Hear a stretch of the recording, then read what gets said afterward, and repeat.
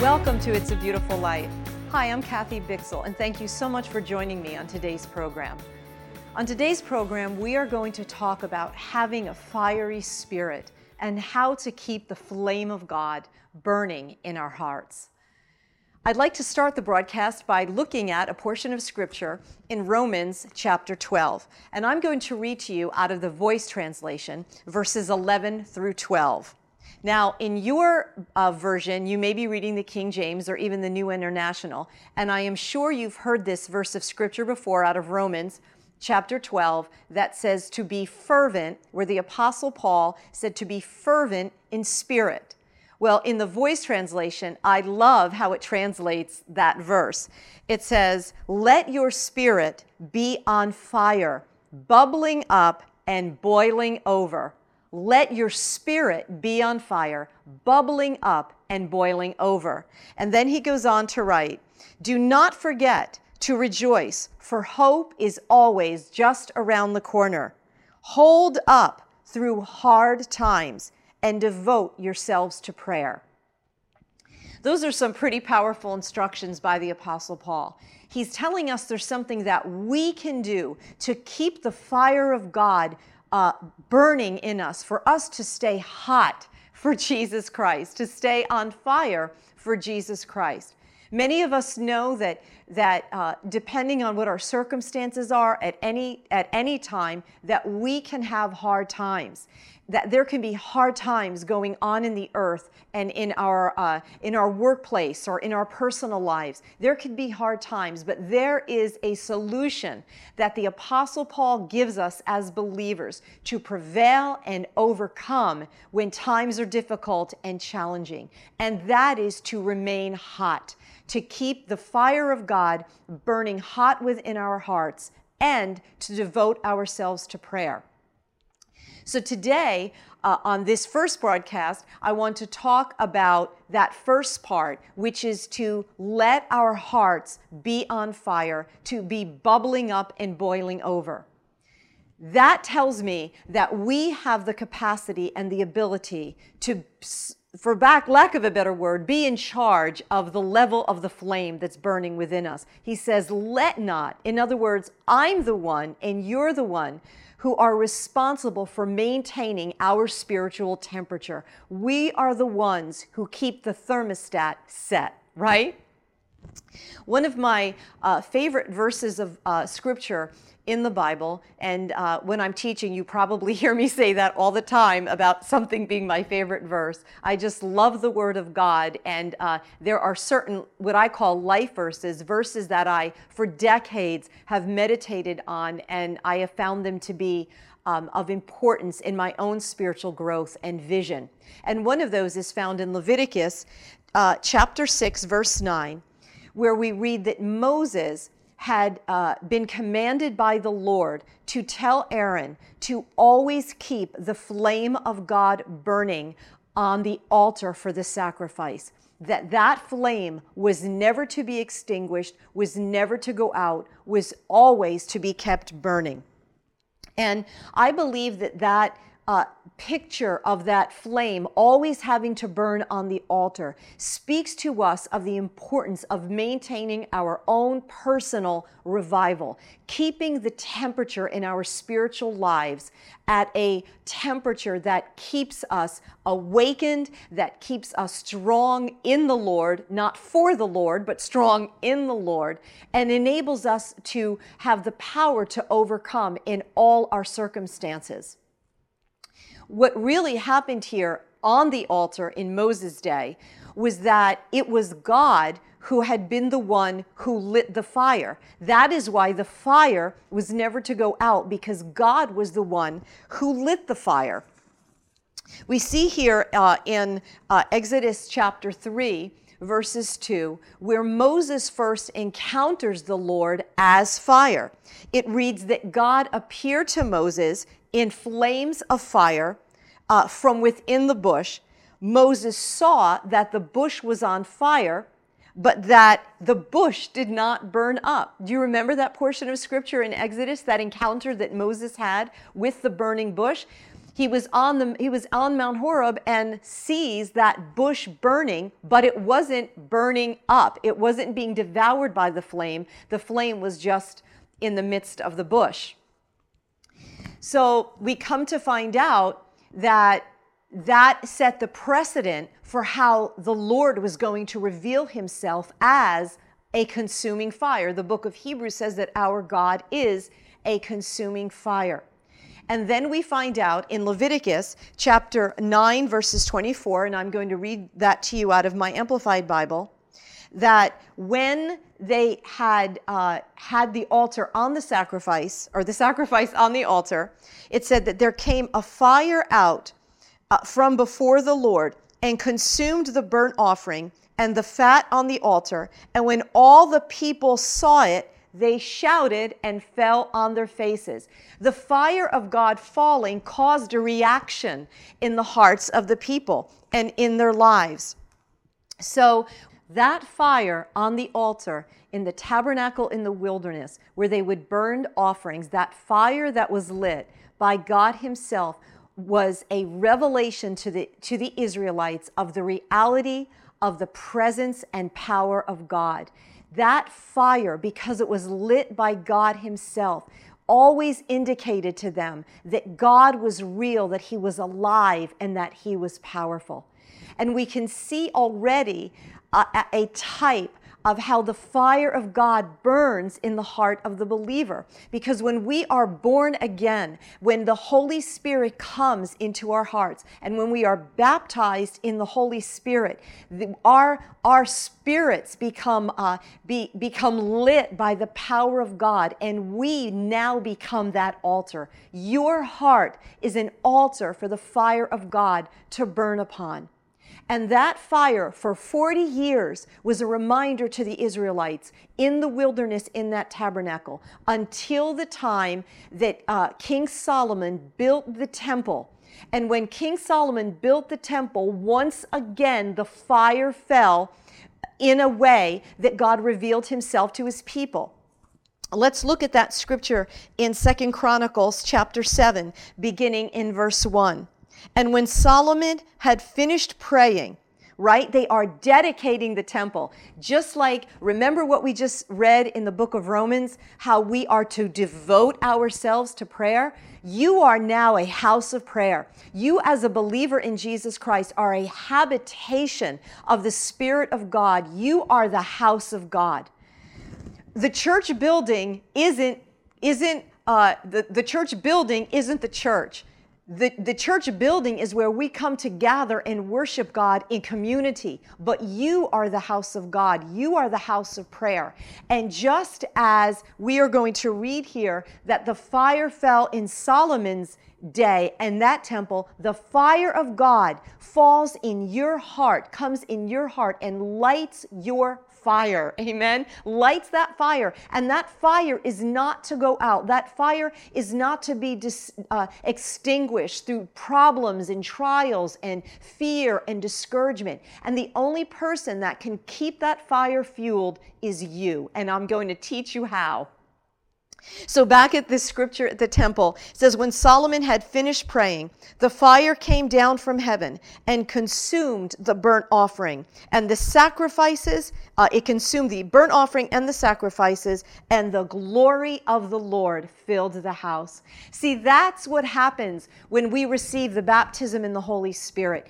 The fire of God comes to fill our house and empower us to be witnesses for Jesus Christ, and endues us with a heavenly substance. The very person of God himself comes in us and enables us to be strong in him and to overcome. That fire was the same fire, I believe, that same fire that is the fire of God's love. It's the fiery heart of God's love and passion for his people. And it is emblematic of the love that burns in his heart for you. And so we see, right, that we see the fire before the law, we see the fire in the law, we see the fire in the temple, in Solomon's temple, and then we see the fire used in other portions of Scripture, but we see it coming on the day of Pentecost, that when the Holy Spirit came, there was a lot of things that could have happened to them in the upper room. But what happened to them was that tongues of fire came. And there was a reason that tongues of fire came, because the Jewish people knew, those 120 gathered in that upper room, they knew what that fire meant. It meant that God was with them, burning in them and upon them, and that he would never leave them or forsake them, and that his presence would lead them and guide them, and that they themselves could be a house of God. Isn't that wonderful? But it was the fire of God, not any other demonstration. Of course, there was wind there as well, but it was the fire of God. And so back to what Paul said, he says to keep your spirit burning, keep your hearts aflame, be fervent in the spirit, be boiling over. So the way that we keep our hearts on fire is to stay near the flame. I've learned in my life that, the enemy will come and circumstances will come and difficulties will come. And if we are not watching that fire and we are not a keeper of our flame, we start to fizzle out. But what is wonderful is that we have the opportunity to come into the presence of God every day, at any time, in any place. And just as that fire fell in the temple, the fire of God's love can come again and rekindle that what may seem like just a little smoldering wick in your spirit. We are really living in an exciting time where the Holy Spirit is being poured out wonderfully across the world. And in those places, in every place where there are hungry hearts, remember, your heart is now the altar. We don't have the Old Testament sacrificial system anymore. Now it's your heart that should ever be burning with the flame of God upon it. And the Holy Spirit is being poured out in wonderful ways. And when he comes, he ignites that. He reignites that fiery flame of love. Jesus had said in the book of Revelation that when Jesus appeared to John on the Isle of Patmos, he said in regards to believers that he would wish that we were either cold or hot, but we are lukewarm. He desires that we be burning with a fiery love for him and for his kingdom. And so there are ways that, life happens, things happen, and we can become weary, the Bible says, in well-doing. But we're not to become weary in well-doing. We are to have our hearts aflame with the power and the presence of God, so that we can overcome and that we can experience the beautiful life that God has for us, the good life, a life full of grace and glory. Listen to what it said here when the fire of God fell in 2 Chronicles chapter 7. It says that the fire came down from heaven, consumed the offering, the glory of the Lord filled the house, and the priests could not enter the house of the Lord because the glory of the Lord had filled the Lord's house. And it says, when all the people of Israel saw how the fire came down and the glory of the Lord upon the house, they bowed with their faces upon the pavement and worshiped and praised the Lord. And this is what they said when they praised the Lord, when they experienced the fire of God in their heart. They said, He is good. He is good, for his mercy and his loving kindness endures forever. That is what the fire of God does. It causes you to rejoice over how good God is. And remember, we said the glory of God. We have taught on this broadcast that the glory of God is who God is and everything he has for you. So that rejoicing and that praise comes when our hearts are on fire. We see the goodness of God prevailing over all our circumstances. We see the goodness of God moving in our lives and creating breakthrough in our lives and in our circumstances. We see God being God in everything that is important to us. We are reminded, just as that flame burned on the altar and burned in the temple to remind the Israelites of the presence of God being with them always, that is what happens in our hearts. We are reminded that He is good and His mercy endures forever. As we end today's broadcast, we're going to see that the flame of God stays burning in our hearts through praise, through worship, but through prayer. The primary way that the flame of God remains hot in you and you maintain personal revival is through your own personal prayer life. The Apostle Paul says, keep burning and be devoted to prayer. Devoted to prayer. And so on our next broadcast, I want to finish this exhortation to you and talk about the importance of prayer and what happens in that intimacy in your relationship with God, that it is through that intimacy in your relationship with God that you remain hot and passionate for Jesus Christ. You know, it's really important for you to remember that God has so much for your life, that there are plans and purposes and dreams that God has for your life, but the enemy also has a plan for your life. And it is the complete opposite of everything that the Father has purposed in His heart for you. And it is the presence of this flame of His love in your heart that is to serve as a reminder of His commitment, His love, His passion, His joy in the pleasure you bring Him through fulfilling the destiny that He has for you. And as believers now in the day that we are living in, we can't afford to be lukewarm. We can't afford to just be, lazy and passive. And we have to be the ones that come into the presence of God, to the throne of grace, and allow God's holy fire as we fellowship with Him to keep our hearts aflame for Him, because there's power in that flame. Remember in the book of Acts how the people wondered how Peter and John had done all those amazing miracles, and how the apostles worked such wonders of glory among the people. And they said of them that they were unlearned and they were ignorant men. That's how they described them. But that the hallmark of their lives was that they had been with Jesus. And it is as we spend time with the fire, as we spend time in the throne room of God, as we spend time there, that our hearts remain fueled, as we buy oil, as my good friend Julie Meyer says, as we buy oil, it's in that place where we spend our time. That's the currency. You're the currency. It's not by works of the flesh that we receive the fire. It's just by buying.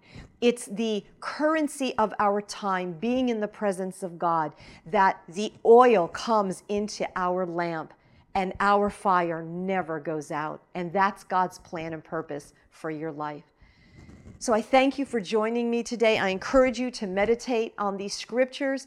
That was Exodus chapter 3, and we read also in Leviticus chapter 6, verse 9, and also 2 Chronicles chapter 7, where we read about the fire of God, and Romans 12, which was our opening verse. So meditate on these verses today. When you have the opportunity, read them, think about them.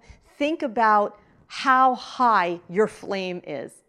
I know on my gas stove in my kitchen, it doesn't burn by itself. I have to turn it on. And when I make that analogy spiritually, God has already lit me.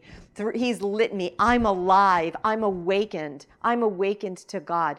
But I'm the one who keeps that temperature adjusted and monitors how hot that flame is.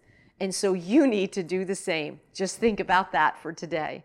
God loves you. We love you here at Kathy Bixel Ministries, and we'll see you tomorrow when we will finish up this message on burning, keeping a fervent, hot heart for Jesus Christ.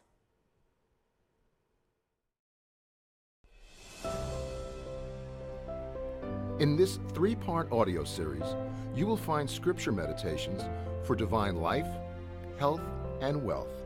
As the scriptures are brought to life with the accompaniment of instrumental sounds, you will be encouraged by the power of God's spoken word. Meditations for divine life will set you free from that old life of sin, fear, addictions, and depression, releasing you into a life filled with righteousness, peace, and joy in the Holy Spirit. Meditations for divine health gives you a daily dose of God's medicine and fills you in on all your benefits. Meditations for divine wealth edifies you to be like the patriarch Isaac, who, while meditating, looked up and saw his camels coming, which was God's provision. This set will elevate your faith to the forefront in calling these areas in your life as though they are. Visit kathybixel.com to purchase your choice of either a CD or an MP3 download. That's KATHYBICHSEL.com. kathybixel.com.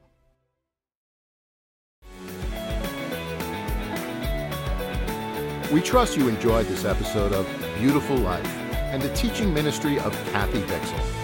For more information about Kathy, her books, downloads, and CDs, please visit beautifullifetv.com. If you are interested in Kathy's teaching schedule, or perhaps you would like her to speak at a church or event near you, please email info@beautifullifetv.com. We would like to thank you for taking the time to join us, as we trust that God's blessing will continue to offer you His beautiful life. So long for now.